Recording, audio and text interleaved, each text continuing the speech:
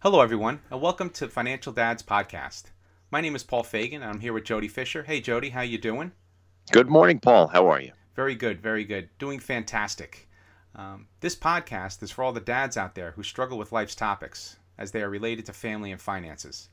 Our hope is that we can provide our thoughts, successes, and mistakes and share them with all of you.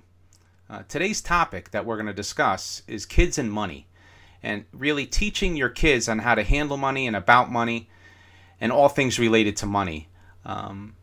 My current situation, I have my two kids, a boy and a girl, two very different financial habits, very different financial personalities. My older boy, he tends to save most of his money, where my daughter tends to spend most of her money.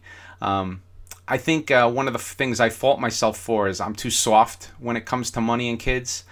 I tell my kids not to worry about money at this point. I'll let them know if there's ever an issue. I'll let them know. What is your position, Jody, in terms of money and kids, and how do you handle it with your kids? Well, it's interesting. I think you and I take a completely different approach. And I'm not sure if this is on purpose or by accident or a little bit of both. But we're very frank and direct with them when it comes to the money. And I think that came out of we have two kids. So they're 10 and 7 years old. And so when you have kids that are that young and even younger, they want everything they see. And there's never enough money to buy everything in the world that they want, nor would you want to. You'd never want to buy every stuffed animal, even though my daughter is testing that paradigm. But, you'd never want to buy everything you can see, and there's never enough money to buy everything you can see. And so born out of that conversation, trying to shut down that emotion of, I want that, and I want that, and I want that, we would have very direct conversations with them about money and how to spend or to not spend the money that at the time we had. And that's grown over time into ways that we've encouraged them to save the money that they get, from birthdays and things like that, or save money that they earn, little chores around the house and things like that. But also having very frank discussions about, okay, you want this thing costs that much money. We don't have the money to spend this week on that thing, but if you'd like, and that thing is important enough to you, we can work on saving the money to buy that thing in however many weeks. And that sort of backs up what I always talk about being intentional with your money. And sort of I'm trying to teach them, and my wife and I are trying to teach them that you can't just impulse buy everything you see. That's not the way budgets work. That's not the way money works. You've got to be intentional with your money on deciding, okay, that thing is really important to me. I want to get that thing. I got to figure out how to save for that thing. I save for that thing. Great. I go out and I buy that thing, and I have the satisfaction of buying that thing and knowing that I accomplished that. That's the approach that we're taking with them with money. Even, something as simple as a $3. Are there $3 toys anymore? I don't even know. Yeah, I don't But think so. You get what I mean. Uh-huh. Oh, that's very cool. Yeah, I probably should take a page from your teachings, right, and the way you handle money with your kids. I'm not sure if the reason why I'm a little soft on money is because of my upbringing. I started working throwing papers at like 12 years old, right? The local paper, delivering it for about $50 a week, $55 a week. And I would put consistently in the we bank. All, right? We all Absolutely, absolutely. And then after that, from age 14 onward, I don't think I've ever stopped working, whether it was in the amusement park that I worked in or going into corporate. And then from career to career and going from place to place, I haven't had a break in the action. So I've always worked. And I think that going and working throughout college and paying for college myself and having to work through college while going to college, and the same thing in high school, handling high school with after school jobs and stuff. I guess for me, I wanted to give my kids, quote unquote, a better life, right? The opportunity that if my son prefers to go to summer camp, sleepaway summer camp for computers or golf, rather than working at age 14 or 15, I'd rather have him do that, right? But one of my fears is that some of these life lessons that you've been teaching your kids, maybe I'm not instilling hard enough with my kids, right? So, is it necessary for my daughter and son to have a school, a job after school in high school or during the summer? as opposed to focusing on grades and after school activities. I'm just not sure. I'm not sure what your stance is on that, Jody. As your kids get older, what do you think in terms of kids working and earning money with a regular job that, you know, that is working in conjunction with school or after school or summers? What is your viewpoint on that? Well, I mean, a big disclaimer on everything that I say is this is what works for me. This is not necessarily what should be for everybody, what will work for everybody, what will work for your family, Paul, or anybody else. This is the way we've approached it. And that's the whole intent of our podcast here, is just to share what we do. And then for the people who listen to, you know, take whatever nuggets they want from whatever we share.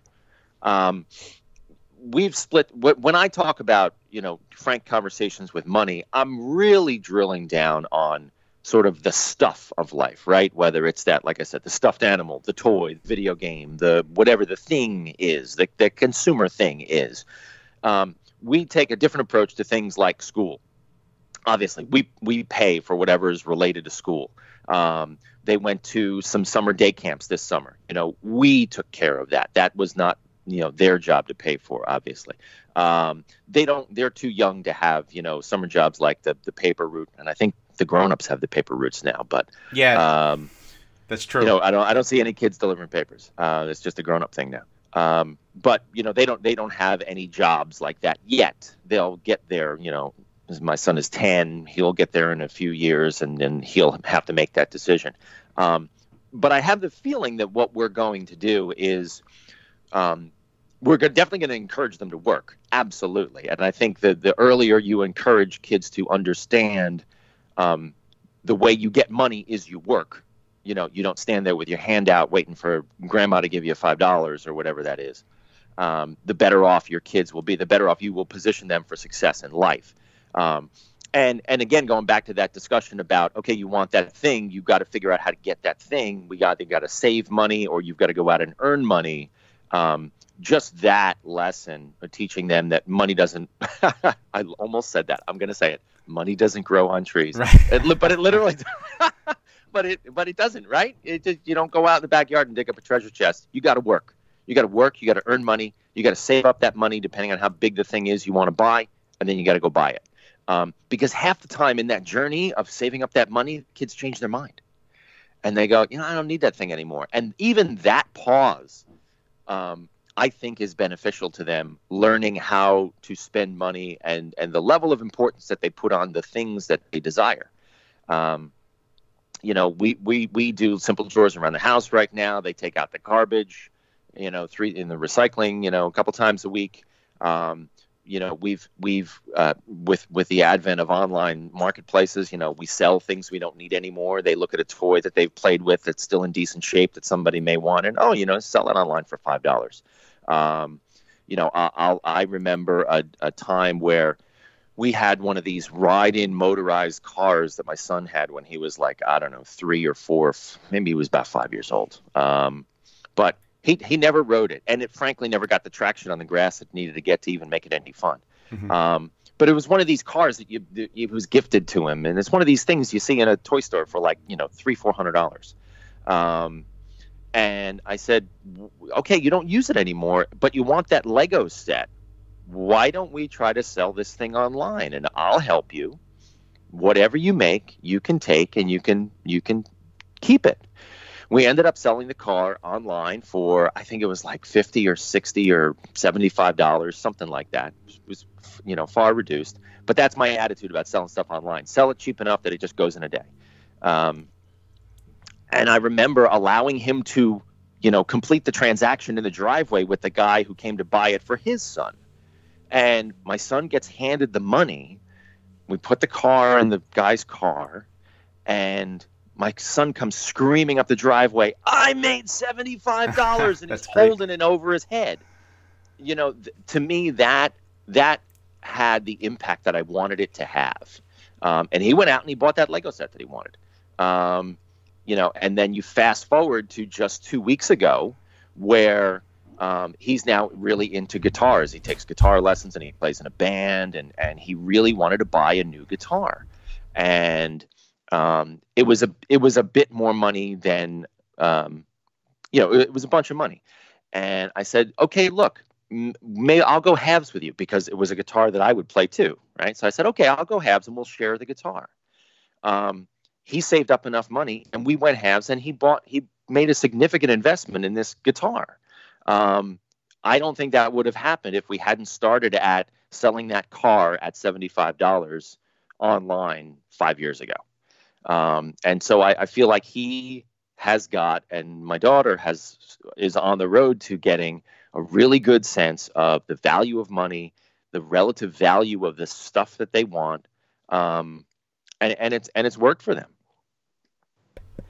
Yeah, that's all very interesting stuff, right? And that's why I think, for me, one of the things that comes to my mind, and when you were talking about your son with the selling the car for $75 and doing these bits and pieces of being very proud of what he's accomplished, I had a similar parallel when I was a kid, right? When I bought my first car at 16, I paid my own insurance, bought my own car, it needed some work, I paid for the work to get done, and I remember driving it down the street for the first time back home, and that feeling that you have because it was all mine. Right? I guess in theory my parents could have taken the keys away from me, but legally I own the car and I own the insurance on the car and I put my own gas in the car and all these different pieces.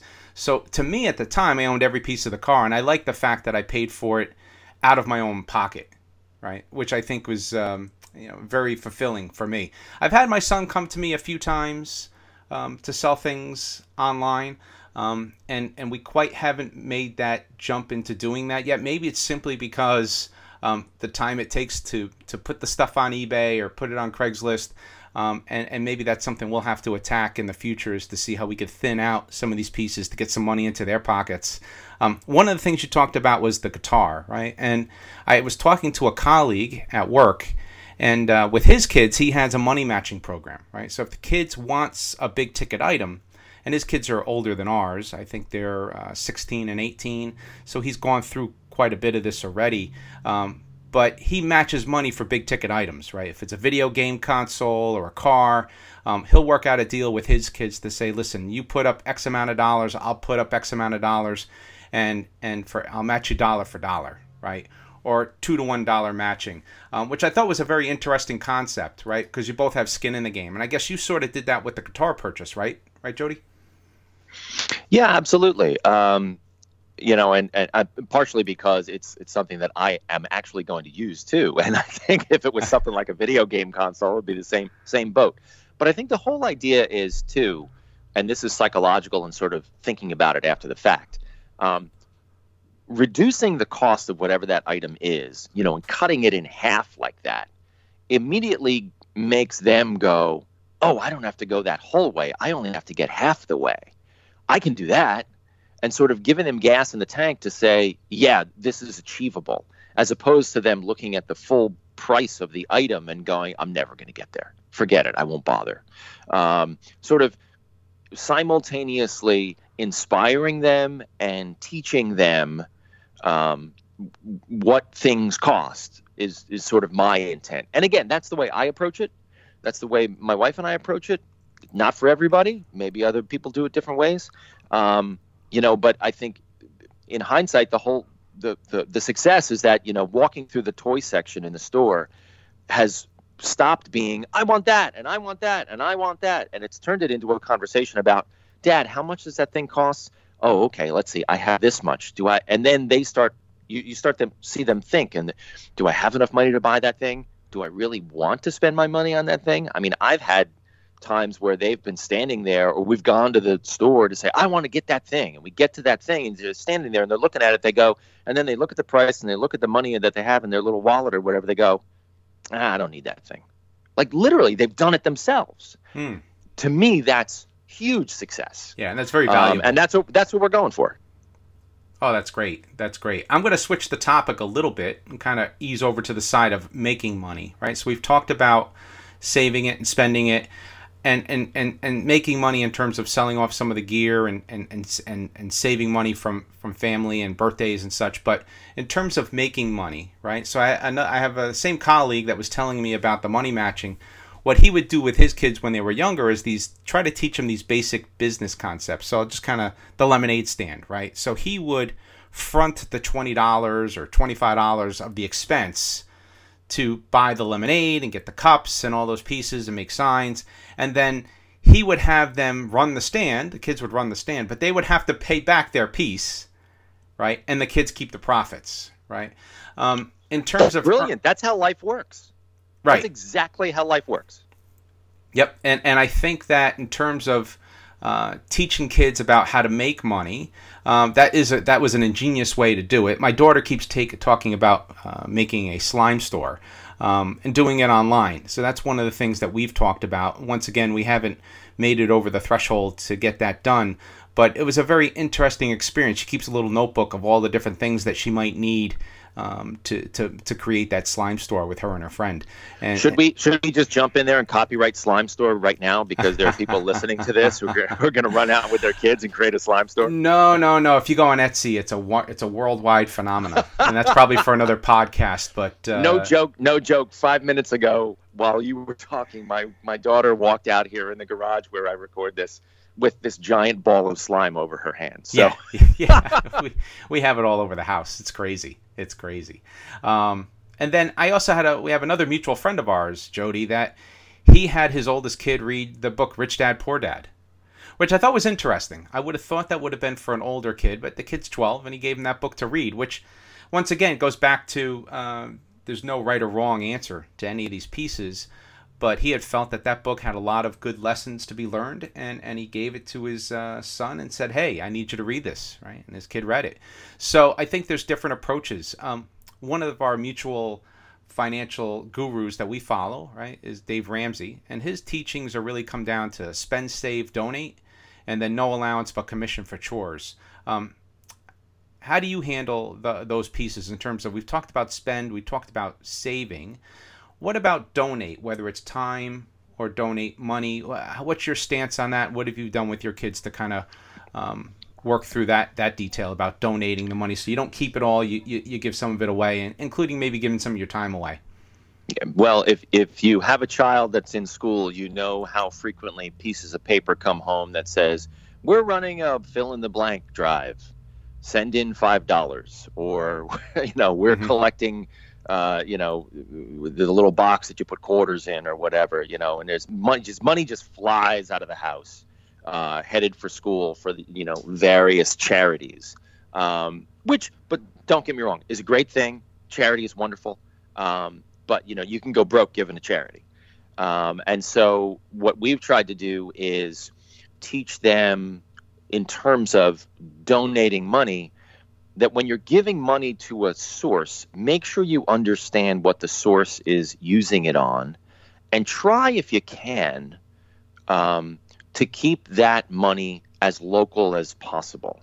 I'm a big believer in the concept of, if everybody gave $5, we wouldn't need charity anymore. Just the concept of scale, right? Mm-hmm. And you don't need $1 million donations. You need $1 million $1 donations. And everybody can give $1, even people who are worse off and give $1. But helping them understand that money doesn't just fly off into nowhere, that it needs to go somewhere. And so where is your money having impact? And trying to help them find places to give where they can see the demonstration of that impact, I think is really important. I don't think we've gotten there in any intentional way. I think it's a very ad hoc conversation, because these conversations come up, on their own all the time. But I think you just got to help them understand that, charity is an important thing, that giving to people who are worse off than you is an important thing, and then making sure that they see the demonstration of that impact.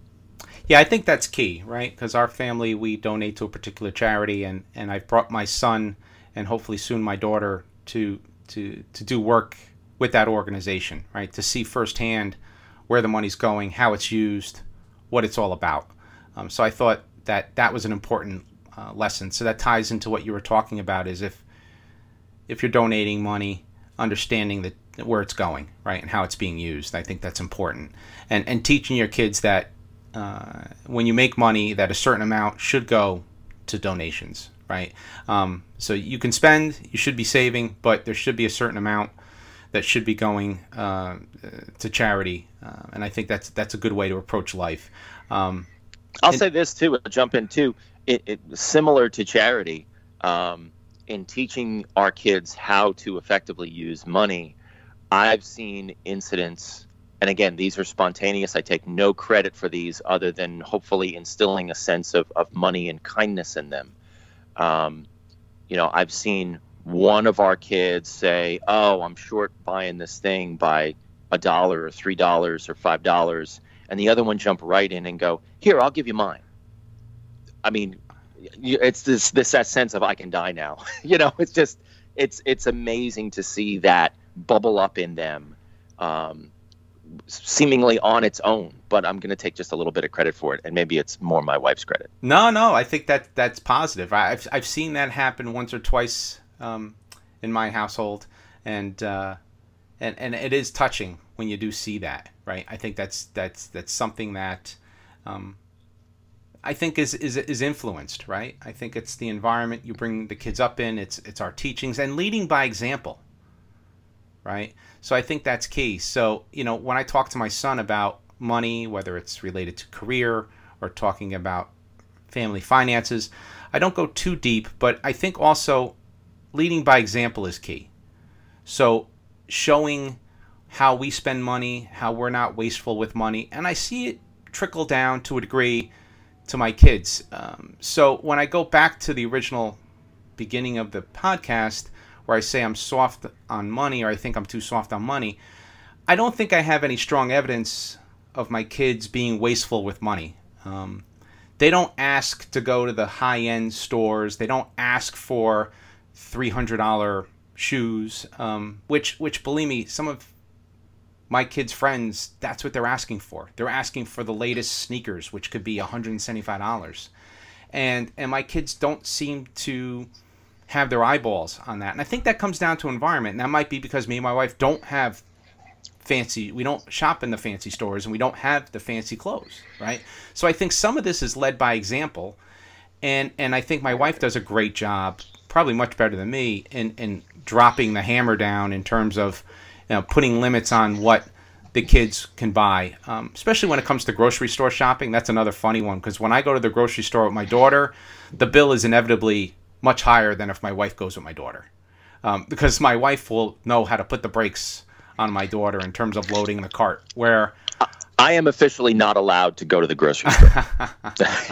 It's just a non-starter, because one, I will only come home with ice cream and cheese, and two, it will cost 3 times as much as if my wife goes and shops. So I'm out. Yeah, unfortunately, I'm the one who does a lot of the shopping in the house. But I do notice that when my daughter does go with my wife, it is much cheaper. And my wife is more reasonable as well. And I think it comes back down to environment.